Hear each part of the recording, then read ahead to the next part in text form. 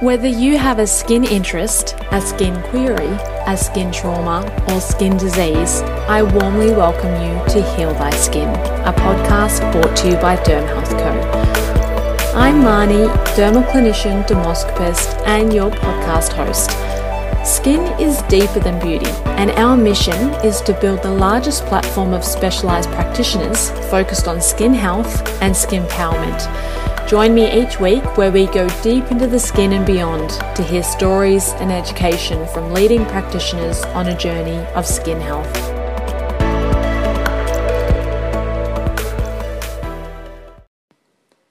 This summer, I say unto you, game on mole. And not in the traditional sense of the phrase us Aussies have heard in the schoolyard or out the back deck of a barbecue. It is a campaign launched by Melanoma Institute Australia as a call to look after your skin this summer. Welcome to episode number 29 of the Heal Thy Skin podcast. I'm Marnie, your host, and today I am speaking with Dr. Annika Smith, dermatologist with Melanoma Institute Australia. Dr. Annika Smith is also a fellow of the Australasian College of Dermatologists and a consultant dermatologist at several private clinics, including Melanoma Institute Australia and public hospitals across Sydney. She's been published in local and international dermoscopy journals, has presented at national and international conferences, and has co-authored several book chapters in the field of dermatology. Dr. Smith shares how her journey into dermatology inspired a special interest in melanoma and the campaign of the season, Game on Mole. I started by asking Dr. Smith what she thought was the biggest misconception about melanoma. I think there are a few misconceptions about melanoma. A common misconception I encounter in clinical practice is the fact that a lot of people think it's an old person's disease.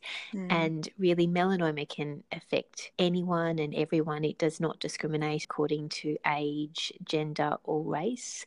I think particularly amongst the younger demographic, there's a sense of invincibility, a sense that this skin cancer won't get them. And a lot of people really misunderstand the gravity of melanoma, and that is that it is the most deadly form of skin cancer and is certainly a threat to your life if it's not detected early and not treated. So I think because skin cancer is a cancer of the skin, some people can downplay the importance of it. And we know that melanoma, yes, it can be confined to the skin, but it can certainly spread to the lymphatic system, the lymph nodes and distant organs, and be just as severe as any other organ cancer. I think we need to reinforce the reality, and that is that we have the highest rate of melanoma in the world in this country. It is the leading cancer in the 15 to 39-year-old age group. And one person will die from melanoma every 5 hours in this country, based on 2019 statistics. And one person will be diagnosed with melanoma every half an hour. And these are alarming statistics, and we very much don't want these to be our national statistics. And again, from my clinical experience, until someone has been directly affected by melanoma or involved via a family member or friend, and they see how devastating and deadly this disease can potentially be, they potentially don't take it seriously enough. And I'm sure we'll talk about it later in the episode, but the current campaign we have running at the Melanoma Institute Australia over summer, Game on Mole, is essentially a call to action for all Australians, particularly young Australians, to take melanoma seriously this summer, and in doing so, save lives. And it's not just about a summer campaign. We need to maintain the momentum long term in terms of the fight against melanoma. Yes, I completely agree. So tell us more about your role and how you came to be in this position. Sure. So I'm a consultant dermatologist at the Melanoma Institute Australia, and I work at several other private practices and public hospital settings here in Sydney. I have a special interest in medical dermatology and in particular skin cancer and melanoma diagnostics, management and prevention. And I'm very much passionate about melanoma awareness and prevention. Before dermatology, I was involved in research which was conducted in far north Queensland, which was looking at some protective practice and behaviour in children. And we're able to demonstrate that with regular sun protection in childhood, namely with the use of sunscreen and sun protective clothing, there were less moles that were acquired in childhood. And we know that the number of moles that you have serves as a very potent risk marker for melanoma. And I think it was this, in my formative years, this research that very much fueled my interest and passion about melanoma, and in particular melanoma prevention in a country such as ours that has the biggest rate of melanoma in the world. I'm very passionate about ensuring sun protective behaviour and practice is reinforced in the early years. We know that childhood is a critical period for reducing the lifetime risk of skin cancer, and in particular melanoma. And we know that it's estimated that 50% of your lifetime sun exposure occurs in the first 20 years of life. So we really need to do all we can to reach the younger demographic and encourage good sun protective behaviours and practices from an early age, and really ensure our younger generation continue the momentum on a primary preventative front. As I mentioned before, it is the leading cancer in this age group. And while I'm passionate about melanoma in general, very much so about prevention and addressing those very important formative years. And what an important mission it is and career that you've taken. Now, what causes melanoma? So, melanoma essentially is caused by excessive ultraviolet radiation, and UVR is essentially a form of invisible energy from the sun. You can't see it or feel it, but it's always there. And essentially, the UV radiation from the sun damages the DNA in melanocytes, which are mole cells which reside in the skin. And it also impacts on tumour suppressor genes, which allows the initiation of tumour development. And in addition to that, the UV radiation suppresses the immune response, so it prevents recovery from this damage. UV radiation is a very powerful carcinogen, or if you like, cancer-causing agent. And melanoma risk is certainly a composite of genetic and environmental factors. Overwhelmingly, the main environmental risk is UVR or sunlight, which contributes to more than 90% of melanomas. We estimate that about 10% of melanomas have a genetic basis. And this very much reinforces the fact that the majority of melanomas are caused by UV radiation or excessive sun exposure, and that sun protection and sun avoidance can thereby prevent the majority of melanomas, which puts us in a very powerful position. So the mole cells or melanocytes, once they're damaged by UV radiation, they divide and they grow in an abnormal fashion and an uncontrolled way. And this process may remain confined to the skin. However, melanoma can be quite extensive and grow deep into the skin. And if it does, it has access to the dermis, where the blood vessels, nerves, lymphatics lie, and thereby it has access to the systemic circulation. So in the context of advanced melanoma, the melanoma or cancer cells, if you like, are able to spread to nearby lymph nodes or distant organs such as, the brain, the lung, or the gut. So in addition to UV radiation and sunlight exposure, we think the main risk factors for melanoma are having delete, not we think, we know.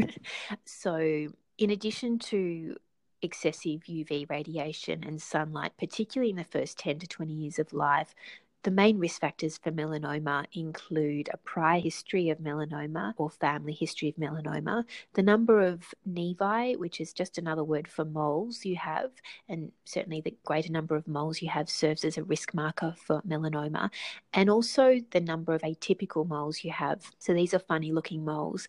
In addition to that, your phenotypic characteristics, so having fair phenotypics in the way of light skin, hair and eye colour serves as a risk factor for melanoma. We've mentioned sun exposure, but in particular extensive sun exposure in the formative years, particularly the first 10 to 20 years of life. It's a particularly vulnerable period for sun exposure. Prior solarium use serves as a risk marker. We know that if solarium use has occurred before age 35, that melanoma risk may be increased by up to 65%. And being immunosuppressed, whether that be due to an underlying medical condition or medications one is taking, is also a risk marker for melanoma. So people are often surprised to learn that melanomas can occur anywhere that we have skin. So are you able to elaborate on this more? Sure. So, yes, it's true. Melanomas can occur on any part of the skin, and it may not just be the skin, but more unusual sites such as concealed sites in the scalp, mucosal surfaces, so the eye, the mouth, the genitals, the nail unit, and even acral surfaces, which is essentially the palms and soles. Mucosal melanomas are rare, and acral melanomas are uncommon, and they tend to have a genetic basis. That is, they're genetically driven and not thought to be linked to sunlight exposure. Typically, the most common subtype of melanoma, which is superficial spreading melanoma, occurs on the back in men and the legs in women. These are the intermittently sun-exposed sites, and melanoma risk is very much linked to high-intensity intermittent sun exposure, particularly in the first 10 to 20 years of life, which we've mentioned. Melanoma can also be due to cumulative lifetime sun exposure, and this very much happens with the lentigo maligna melanoma subtype, which typically occurs on chronically sun-exposed sites such as the face. So I think it's important for your listeners to know that melanoma has many different faces or presentations, if you like, which really reinforces the importance of knowing your skin so you're in a better position to detect anything new or changing. And certainly with respect to self-skin surveillance, employing the assistance of people close to you, partner, family member, friend, to help you look at hard to see places such as the scalp, the back of the neck, the back, where ordinarily it may be difficult to detect anything new or changing. The melanocytes, the mole cells, not only reside in the skin, but the mucosal surfaces, the eye and other mucosal surfaces. So I think this just reinforces that melanoma can indeed occur anywhere. Yeah, I think that's really important to note as well, because I think there is a bit of misconception about that. Now, Australia has one of the highest rates of skin cancer in the world. Why is this? Look, we're a genetically susceptible, predominantly fair-skinned population that's poorly suited to our environment with the high ambient UV levels we incur here in Australia. And this relates to a combination of factors pertaining to evolution, geography in terms of our proximity to the equator, even the Earth's orbit around the sun in the southern hemisphere. The UV levels are higher than the northern hemisphere. So, look, in short, genetically susceptible fair-skinned population ill-suited to our climate. I think too in Australia we are very much a sun-loving culture and have a great love for the outdoors. And this very much is at odds with our attitudes and behaviour towards sun protective practice. And with this, a complacency really regarding sun protective behaviour, and as we've already discussed, regarding the importance and potential gravity of diagnosis such as melanoma. And you mentioned before about melanoma can occur anywhere on the skin. We now know that. There is another misconception that melanoma is always big and it's a big, ugly mole. And we know this isn't particularly true. They can be discrete. Take, for example, an amelanotic melanoma. So why do you think there is this confusion about big, ugly mole? Do you think we need to change our terminology of what to look for? In terms of the pictures people see, in terms of health promotion messages, often it is a big, ugly, pigmented lesion, the ugly duckling as commonly referred to. And you're exactly right, melanoma can present in any way, shape or form. It can be a small innocent dot on the skin or something more impressive. And indeed, they don't need to have colour, as you say, they can be amelanotic. So as a general rule, I tell my patients, look, we think up to 70% of melanomas may arise as new lesions on the skin, and about 30% arise within a pre-existing mole. And in that case, you're looking out for change in size, shape or colour. And we think about 20% may be amelanotic, that is, they're lacking pigment or colour. And these ones are particularly tricky because they evade detection and they're often, underdiagnosed or late to diagnosis, and it can be associated with a poor prognosis. Some early melanomas are featureless, so they don't look like a melanoma at all. And you may only know that they're a melanoma by virtue of change over time, which is a very sensitive marker for melanoma, or comparison with total body photography images. And if it's evident that this spot is indeed a new spot, then the diagnostic suspicion for melanoma increases significantly. With respect to, should we change our terminology or algorithms, I'm sure everyone's heard of the ABCDE rule in terms of trying to assess whether a lesion may be a lesion of concern with respect to melanoma. And broadly speaking, the A stands for asymmetry of the lesion, the B stands for the border of the lesion being irregular, C is for colour variegation, D is for diameter greater than 6 millimetres, and E is for elevation. Potentially, as you say, along with the A for asymmetry, we should have amelanotic, that is, lacking colour. I think it's an important point to note for your listeners that melanoma can look like anything. It can be a pinprick, it can be something large, pinprick in size rather, or something large and ugly. It can be brown, black, it could be pink or red. The bottom line is, if there's anything new on your skin or anything changing, you get it seen to promptly.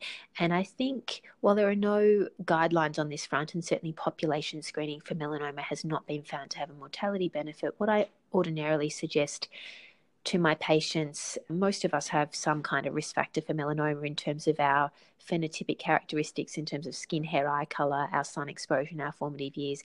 I ordinarily suggest regular self-surveillance on a monthly basis so you don't forget, and then formal clinical surveillance, whether that be with a GP, skin cancer physician, or dermatologist on an annual basis, or perhaps more or less depending on your specific set of risk markers. So, Dr. Smith, what are the current treatments for melanoma? Okay, so before we talk about treatment, it might be good to just outline the stages of melanoma, because this very much determines the treatment. So the stage of melanoma is determined by the thickness of the melanoma, which is referred to as the Breslow thickness, and this is a key determinant to prognosis. And the stage is also determined by the location of the melanoma, whether that's in the skin, the lymph node basin, or distant sites such as organ involvement. So early stage melanoma is confined to skin and is associated on the whole with a good prognosis, and the majority of early melanomas can be cured with definitive surgery, and this pertains to stage 1 or 2 melanoma. Some of your listeners may be familiar with melanoma in situ, and this is the very primitive early stage of melanoma, which is confined to the epidermis, the top layer of the skin, and it has no associated thickness and obviously is associated with a very good prognosis. Advanced melanoma involves melanoma that's spread to lymph nodes or distant organs, and in the case of lymph node involvement, that's stage 3, or distant organ involvement, that's stage 4. And treatment for advanced melanoma, stage 3 and 4, has improved markedly in recent years and has increased life expectancy considerably. And we're very fortunate, and a lot of the research and activity on this front has indeed happened at the Melanoma Institute. Prevention, however, is better than cure, and early detection is key. So if the melanoma is caught early, and that is, it still remains confined to the skin, your chance of cure is much greater, and more than 90% of melanomas, if caught early, can be treated with simple surgery. So in answer to your question about treatment, early stage melanoma often requires wide local excision, and the excision margins are very much contingent on the thickness or Breslow thickness of the melanoma. In some instances, depending on the Breslow thickness, a sentinel node biopsy may be performed to look to see if indeed there has been spread to the lymph nodes. And patients are often staged according to the results of these investigations. It may involve CT PET scanning, looking for more extensive or distant spread. So early stage disease is surgery. Stage 3 or 4 disease, it very much depends on a combination of things, but typically it may be surgery in combination with adjuvant therapy. This could be targeted or immunotherapy. It may even involve radiotherapy to regional lymph node basins. And for stage 4 melanoma, very much targeted therapy and immunotherapy, again, according to specific factors pertinent to an individual, are the mainstay of therapy for advanced melanoma. Yes, and you mentioned that there have been changes to treatments in the last several years. What are the main differences in treatments for melanoma? Oh, look, I think the main change on the whole is in the context of advanced melanoma. Once upon a time, we had very few options for these people, and now we have amazing life-prolonging therapy, primarily in the way of targeted and immunotherapy, and these have absolutely revolutionised the treatment space. So for me, the main changes are very much to do with advanced stage melanoma. So, what do you think is the future of melanoma? Research, treatment, and prevention, both in Australia and around the world? So, with respect to the future and melanoma research, this is a big space. But from my perspective, I think development of risk prediction tools, so better identifying patients at risk, is a key focus and is certainly underway as we speak. Further, genetic profiling of patients most susceptible and most at risk. With respect to treatment, I think our treatment for advanced melanoma will continue to evolve and become more refined with time. I think uncovering the reasons for resistant mechanisms to advanced therapy, such as immune therapy, will be a focus and is currently a focus of future research. And, over the coming years, I think discovering more personalised therapies too, and again, this relates to genetic profiling, will be more pertinent from a preventative perspective. I think it's very important that this remains a focus of future research, and we need to continue to look into effective health promotion strategies that involve, a multi-strategic approach across multiple platforms to ensure that the message regarding melanoma prevention is effectively disseminated, and also ensure an effective means of targeting a younger demographic with respect to health promotion messages that are contemporary, relevant and resonate. And I certainly think that the campaign Game on Mole serves to achieve that. Yes, I'd love to hear more about the latest campaign issued by the Melanoma Institute of Australia, hashtag Game on Mole. This started recently, and is this predominantly to target the younger generation? Yeah, look, we're using this iconic Australian catch cry in its most literal form to denote that we're serious about fighting melanoma and serious about saving lives.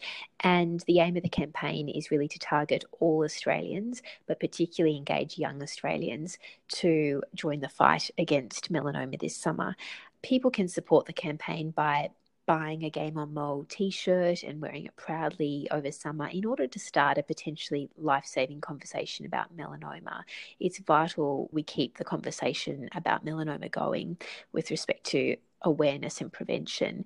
And in addition to that, as part of the campaign, we're encouraging people to take photos of their skin before and at the end of summer so they're better able to detect anything new or changing and seek prompt medical review accordingly. And this is simply to engage people in partaking in their own skin surveillance and being proactive, essentially. We'd love all Australians to support the campaign, and particularly young Australians to get on board. And we truly hope that the message resonates with the younger demographic. Yes, that's fantastic, and it's such a great campaign that's so timely. Where can people find more about melanoma?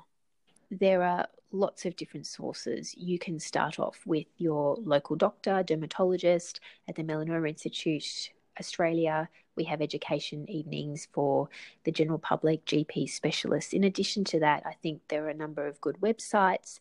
We've got an education portal on the Melanoma Institute Australia website. The Game on Mole website has a lot of useful information regarding sun protection and early detection. From a dermatology perspective, DermNet NZ is an excellent resource that's put together by Australian and New Zealand dermatologists regarding all things to do with the skin, including melanoma. And the Cancer Council Australia also has a wealth of information, perhaps a little detailed, but for clinicians or scientists or people who really just want more detail, our national melanoma guidelines, the Wiki guidelines, are available on the internet as well. And look, for patients who have had a prior melanoma, we often provide them with specific information booklet aimed at delivering all the key information and assisting them in their journey along the melanoma pathway. Fantastic. So many resources. And may I just add, Dr. Smith, that when Melanoma Institute Australia launched this portal earlier in the year, I had a look and it is filled with information. So many great resources. So I definitely recommend all listeners to have a look at that as well. So, Dr. Smith, for listeners, what are 3 pieces of advice for either themselves or loved ones regarding melanoma prevention, detection, or treatment? Okay, so I think my 3 pieces of advice really come down to prevention, early detection and spreading the message. So with respect to prevention, as we've discussed, we can prevent the majority of melanomas through basic sun protective measures. It's really simple. We can all do it. The best form of sun protection is really employing the full complement of sun protective strategies. No one method offers complete protection against the sun. And we all know what those are. It's appropriate use of sunscreen, broad spectrum of 50 plus in the appropriate quantity. And if you're outside with most of your skin exposed on the beach during summer, that's 7 teaspoons of sunscreen, 1 for the head and neck, 1 for each limb, 2 for the trunk. We know that we apply about a quarter to half the amount we should, which effectively reduces the SPF. So appropriate use of sunscreen is key. And we've got evidence to show that regular use of sunscreen can reduce your melanoma risk by 50% and also reduce the thickness of the melanoma. We've got evidence to show that regular sunscreen use, in fact, reduces most types of skin cancer, but in particular, randomized controlled trial evidence showing that it reduces your melanoma risk by 50%. In addition to that, broad-brimmed hat, sun protective clothing, that may just be long sleeves, clothes with a tight weave, or clothes with a UPF, protection factor, sunglasses, because as we know, melanoma, while rare, can affect the eye. Other skin cancers also can affect the eye. So the eye is very susceptible to UV radiation. Seeking shade where possible. Shade does provide good sun protection, and avoiding the sun during the peak periods of the day, because we know this is when the UVB, the cancer-causing rays, peak. So that's generally 2 hours either side of midday, 10 till 3. With respect to early detection, we know that if a melanoma is caught early, it offers you the greatest chance of cure. So we tell people to know the skin they're in, to frequently survey their skin for anything new, anything changing, whether that be pigmented or amelanotic, and seek prompt medical review if there's any concern whatsoever. So to partake in their own skin surveillance and to seek formal review on an intermittent basis. And my third point was about spreading the message. So we want people to share this kind of information with their family, their friends, their loved ones. We very much need to lead by example where sun protective behaviour and attitudes are concerned. And on an individual level, we very much need to be the change that we want to see. So I encourage people to prevent, detect, and spread the message and lead by example, because I really think that together we can definitely fight this disease. Wow, what fantastic advice. Well, thank you so much, Dr. Smith, for giving us so many statistics. That was just absolutely jam-packed full of information. So I know our listeners are going to love that, and I really appreciate you taking your time out of your schedule. You're very welcome. It's been a pleasure. Thank you. What an interview. Dr. Smith shared with us a jam-packed 30 minutes of melanoma statistics and prevention tips. The 3 deeper-than-skin insights that stood out to me were, number 1, people think that melanoma is an old people's disease. However, it is actually the most common form of cancer in those aged between 15 to 39 years of age. It is so important to be aware of your skin from even a really early age. Number 2, 90% of melanomas are caused by excessive UVR exposure. And this seems like a really, really scary statistic. However, I flipped that on its head, and I actually feel that it's really empowering because it means that we can be proactive in the prevention and early detection of melanoma. After this episode was recorded, Shameless Podcast started a campaign dubbed I Pledge in an effort to stop glamorizing sun tanning. This message is getting out there with the Game on Mole campaign and the I Pledge campaign. And with the likes of increased education, we can really make a huge impact on preventing more deaths from melanoma. So share this podcast episode. Number 3, use the ABCDEs of skin cancer for self-monitoring, but also remember that up to 20% of melanomas are what we call amelanotic, and this means that it is without colour. So also be aware of pink, red, and pale coloured changes on your skin.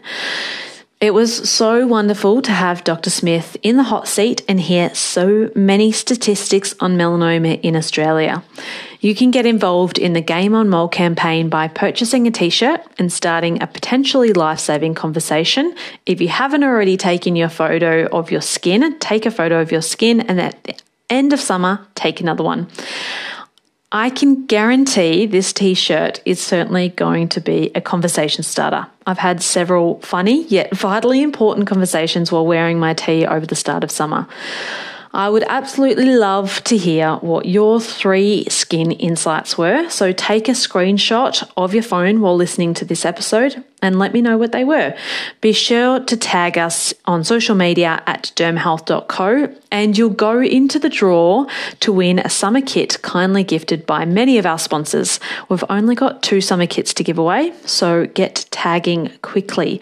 I look forward to bringing you more podcast episodes as important and as interesting as this one throughout 2020. So keep in touch and I'll see you again or hear from you again next week. Bye for now.